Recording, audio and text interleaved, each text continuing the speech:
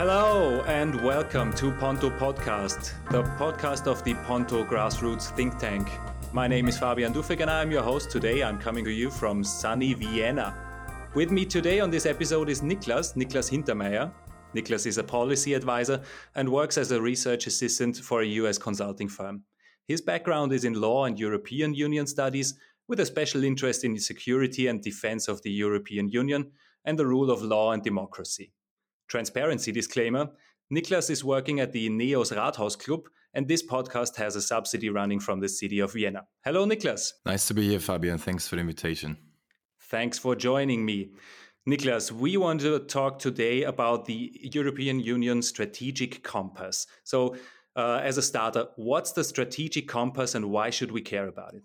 Yeah, good question. The strategic compass was adapted at the end of this March, by the Foreign Affairs and Defense Ministers of the European Union. And the strategic compass, to put it simple, is a strategic guidance and vision for a more robust security and defense policy of the European Union. The European Union should be a more robust and stronger geopolitical actor in the upcoming 5 to 10 years. And the strategic compass lays out different fields where the European Union has to be more integrated and act more united towards this objective of being a stronger geopolitical security actor. So these 4 fields are: act more quickly and decisively when facing crisis. I will talk about this a little bit later, what this means, but it's primarily in defense matters and security matters. And the second point is the security of the citizens of the European Union.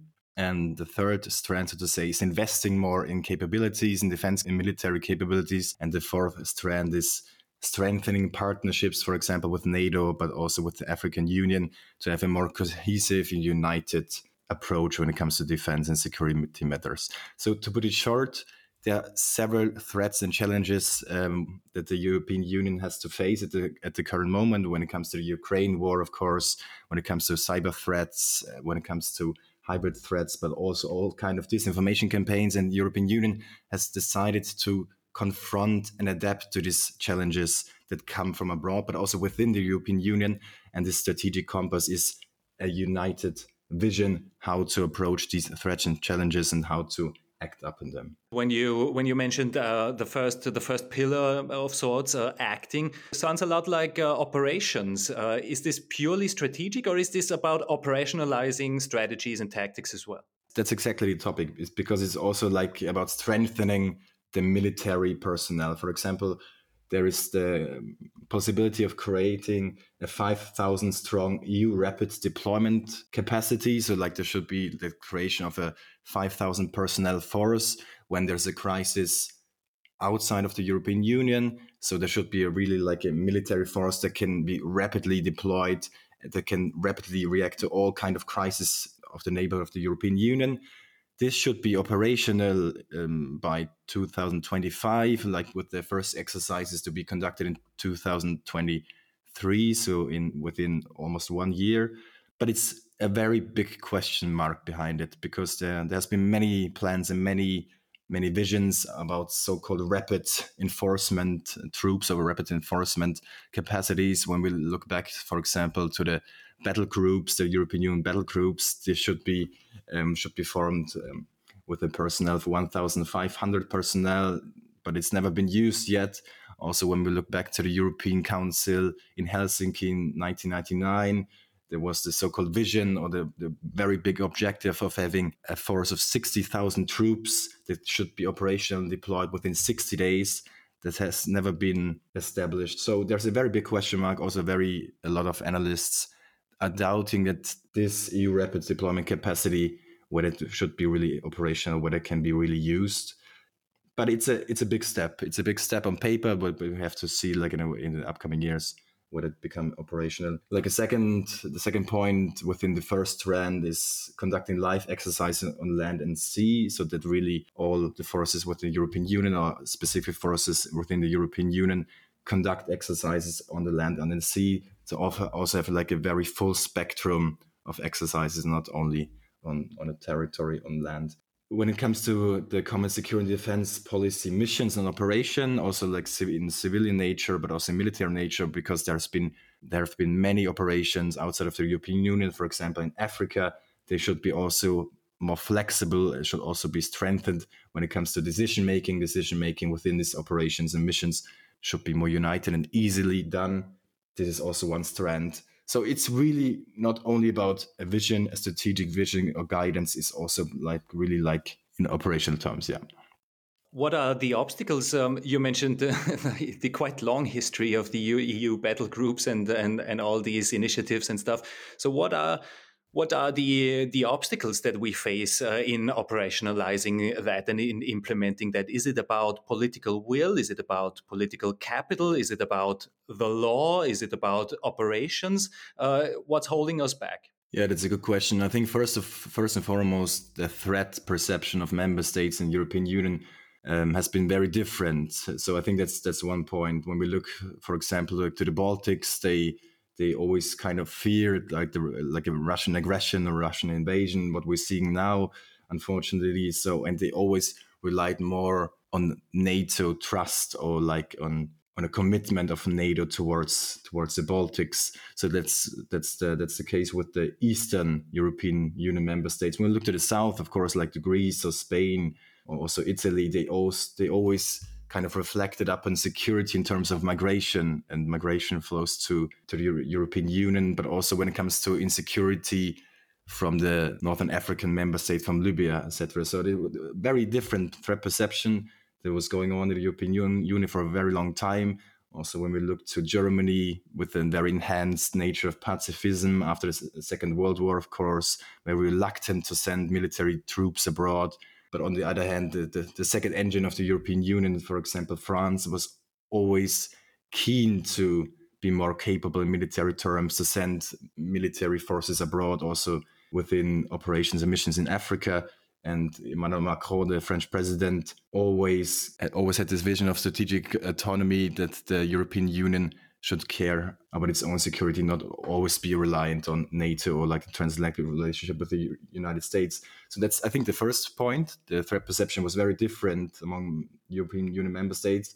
On the second level, when it comes to capabilities and military capabilities, the European Defense Union has never been established yet. So it's a very fragmented defense market when it comes to tanks or when it comes to helicopters and all kind of capabilities. And this is also one very strategic approach from the strategic compass, that on the first level, member states have to invest more in defense. So like really strengthening their military budget, as we've seen, for example, with Germany pledging under Chancellor Olaf Scholz that Germany is going to invest more in military and defense, which is a good sign. I think after also the Russian aggression was what was, of course, the incentive, so to say, to do so. And the second point is not only investing more in defense and military matters, but also invested jointly.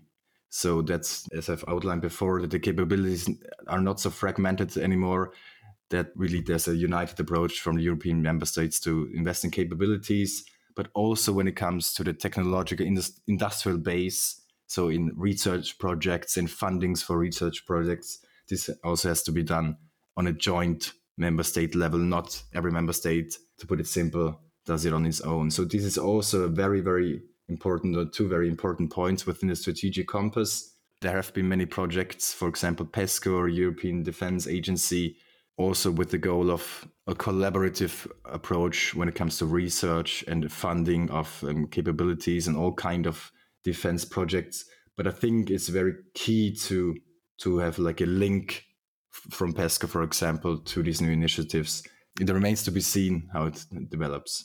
And as the last point was also mentioned in various analysis and various reports, what the European Union is missing at the moment is the so-called strategic enablers, for example, for air refueling, helicopters, and intelligence and surveillance and reconnaissance capabilities, in order to send troops very fast abroad, and also when it comes to the readiness of troops, military troops. So also investing in these so-called strategic enablers will also be key in the upcoming years.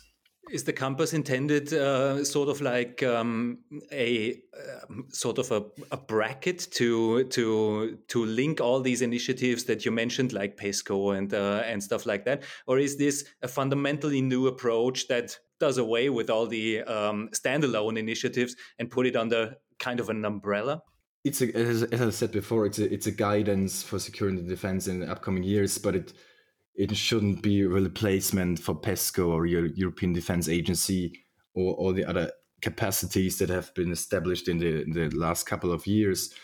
And also, like in the strategic compass, it's outlined that the European Union member states should rely still on PESCO, and it's a build-up, so it's no replacement, not in all means, and it would not make any sense because PESCO, I think, so far there have been about 40 projects in total. So there are really things going on, developments when it comes, for example, like to air defense or also missile defense that will be also key in the upcoming years for the European Union member states. For example, because we've seen with Russia, with the invasion of Russia into Ukraine, that Russia has used all kind of hypersonic missiles, but also ballistic missiles. So air and missile defense will be also a very important point to consider in the European Union and for its member states in the upcoming years. Yeah. So obviously there has been a lot of talk about NATO and EU defense capabilities. Finland and Sweden seem to move quite quickly into NATO.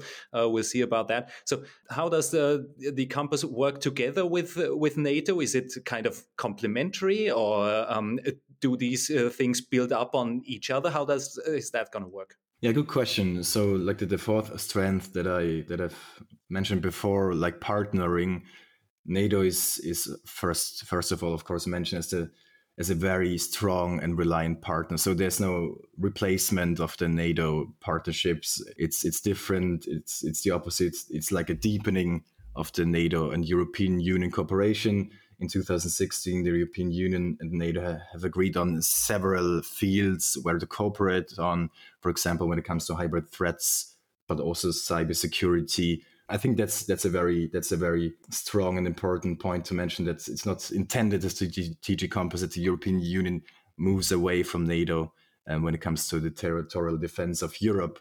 But of course, on the other hand, since President Emmanuel Macron with his Sorbonne speech in 2017, but also with former Chancellor Angela Merkel in the upcoming years after 2017, it was always mentioned that the European Union has to step up in its territorial defense, but also when it comes to crisis abroad, and that it has to have a stronger role in defense and security. So that's what the strategic compass is aiming for.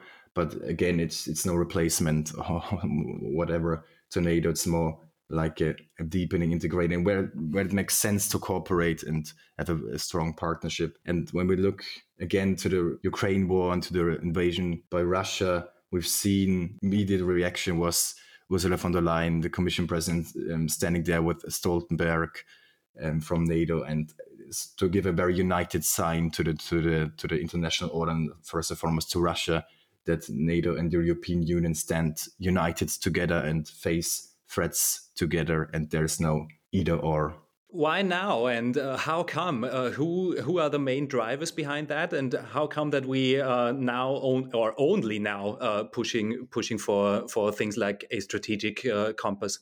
Yeah, good question. So I think we have to look a little bit back, because in 2016 there was the European Global Strategy under Federica Mogherini. She was the former High Representative of the European Union for Foreign Affairs and Security Policy.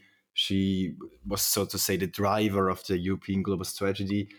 And it also outlined and mentioned various threats and challenges that the European Union is faced with when it comes to the Crimean annexation from Russia, when it comes to turmoil, so to say, the crisis abroad in the Middle East or in the north of Africa. Also, it also mentioned all kinds of cyber threats and disinformation campaigns when it comes to political campaigns and elections. So it was, so to say, like a first step or like a first analysis when it comes to threat perception and challenges towards the European Union.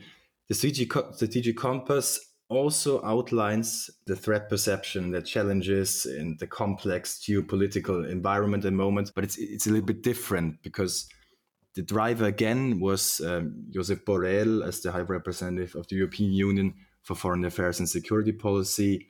He also established like a kind of a partnership and analysis with all the European Union member states and also with the intelligence services of the member states, but also with the European Union institutions. And the first kind of analysis or first step was made in November 2020. And really the release, so to say, the adoption was made this March. But I mentioned the European Global Strategy before because it's different this time, as it really was adopted by the foreign affairs and defense ministers. It was a more coherent approach by all the member states. And in my opinion, the European Global Strategy in 2016 didn't have this united approach or this kind of impact in the years that followed the adoption of the release of the European Global Strategy.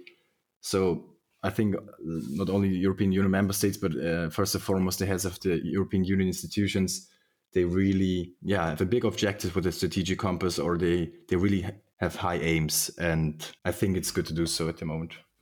So the Russian invasion into Ukraine has obviously led to a big rethinking, probably the biggest rethinking of European security policy since the end of the Cold War. And we didn't really know what to make of that. So maybe even since the formation of NATO itself. Are there new implications for the process regarding the strategic compass that influence this? And what are these implications? And where do we go from here, knowing what happened? Yeah, the creation of the strategic compass had been started before the Russian invasion. So this work on, or like this analysis on the threats and challenges and on these various different strands, this work had been ongoing before the Russian invasion in this February. It's mentioned by Josep Borrell that the Russian aggression, of course, is unlawful, is illegal, and by all means is condemned by the European Union. So it has an implication, the Russian invasion, the Russian war, because it's mentioned in strategic compass. It's also mentioned as a threat towards Europe, obviously, not only since the Crimea annexation in 2014 by Russia, but it has an implication. But I think in a strategic compass, it's mentioned, of course, like within one chapter, but like when it comes to really like operational terms, what I've mentioned before, we've seen like several member states making pledges when it comes to more investments into their military and defense budget. First and foremost, with Germany as one of the main drivers and the political heavyweights in the European Union. But as I said before, also Finland and Sweden thinking about NATO membership. Of course, that's now like the wider European landscape, not the European Union landscape per se. So we've seen a tectonic shift of European security defense order. But I think a very, very important question is also what to do at the moment, but what it means when hopefully the war will be soon over. I think what we've seen that the European Union is first and foremost sending weapons to Ukraine from the European Peace Facility with over 100 billion euros. So that's a very, very strong sign. Also, of course, NATO is sending weapons, but European Union is doing it. Germany is doing it for the first time. So breaking kind of with this pacifism, strategic culture, national strategic culture, because they weren't sending weapons to Ukraine after the annexation of the Crimea or like the Donbass crisis and the Donbass fighting. So Germany is also heading towards a new strategic culture, a new approach to its own security defense. I think when we look at all these bits and bytes, so to say, that are going on in the European Union, I think it will lead to a further strengthening and a more united approach to the security defense of the European Union. But on the other hand, when we look to Russia, they completely destroying more and more the conventional forces, the conventional troops. They've been spending a lot of money since years to building up these conventional troops, but they're getting more and more destroyed. And many analysts also say that when the war is hopefully soon over, then there will be also like a lack when it comes to the arms forces of Russia, but maybe a more coherent and integrated approach of the European Union on the other hand. So that's perhaps, so to say, a good sign that the European Union is stepping up its efforts. But of course, the background is a very dark one and it's a very sad one. You mentioned the powerhouses, and one tends to think of course, France as probably the most capable military force in the European Union, but also Germany is. But comes to mind, Poland plays a critical role in kind of facilitating the support for Ukraine. Of course, the Baltic states are pushing hard to step up the European game when facing Russia. Do we see the emergence of new powerhouses in the Baltic states, Eastern European states, and less influence of the classic powerhouses like France, the UK, of course, have left the European Union? It's a good question. I think we have to differentiate between like political powerhouse, economic powerhouse, right, and military powerhouse. When it comes to political heavyweight, of course, first of all, there's Germany and France still, and for good reasons.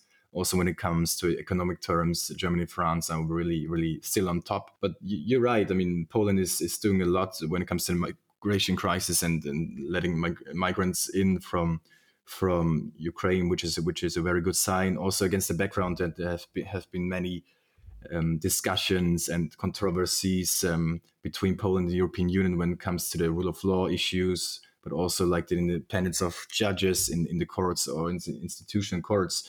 What I'm trying to say, I think we have to differentiate when it comes now to the strategic compass and drivers of security and defense. I think that it has to be still Germany and France. And I think Germany is more and more also willing to step into these shoes. But I think also a very important point to mention here is, for example, when we look to the Baltic states, they always relied more on NATO trust and NATO commitment. But one goal or one objective would be for the European Union to also get them to trust into the European Union security and defense matters, not only always rely or look towards NATO, but also look towards the defense affairs and defense issues of the European Union. That European Union can be in this matter a very reliant partner and is a reliant partner. I think that's a challenge, to be honest. Like when it comes to the internal cohesion, so to say, of the European Union, it's not undoable. But we're seeing more of a cohesion, like in general terms, of course, with the Russian war going on, that member states are stepping up together, having a commitment towards more pledges for military spending, letting in migrants, helping with humanitarian aid. So that's a very good sign. We've seen that immediately after the Russian invasion. But of course, like a second thinking, but it goes a little bit away of security and defense matters. It remains to be seen how these ongoing disputes and controversies in regards to rule of law and democracy in Poland, Hungary, how these kind of things evolve. And we've seen like the Commission is triggering the Article 7 procedure against Hungary, was willing to do so. It remains to be seen how the cohesion of the European Union can be maintained, or these kind of disputes come to the surface again. But like at the moment, we see in several terms a very united European Union, also when it comes to energy. But here, of course, there are different opinions how to not replace, but how to find a way not to be so dependent on Russian gas and oil and coal. Of course, with coal having a different way for the European Union is easier, of course, when it comes to comparison to gas and oil. But I think it's a different matter. But what I'm trying to say here, maybe here member states are not united on this front, but they're willing at least to find a common way, a best common solution. A lot of Eastern European states are kind of using the situation to get rid of old Soviet time military equipment and kind of restocking, going to the future using more modern equipment. Do we want to use that to build up European corporations and players, or do we will we continue to buy from the Americans? A lot of talking about F-35 and stuff like that.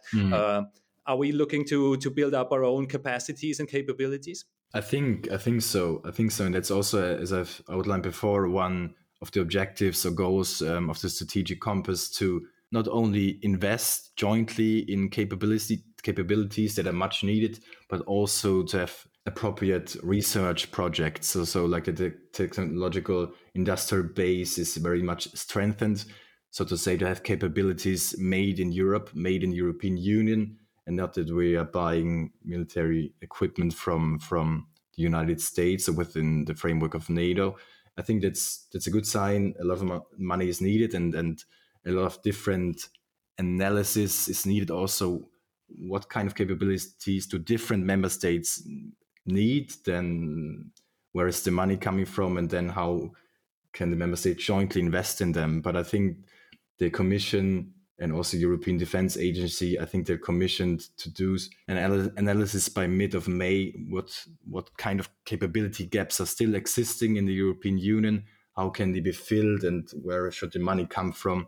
So I think these are really good signs that the European Union is aware that there's a capability gap, and also like a fragmented defense market and security defense market in the European Union.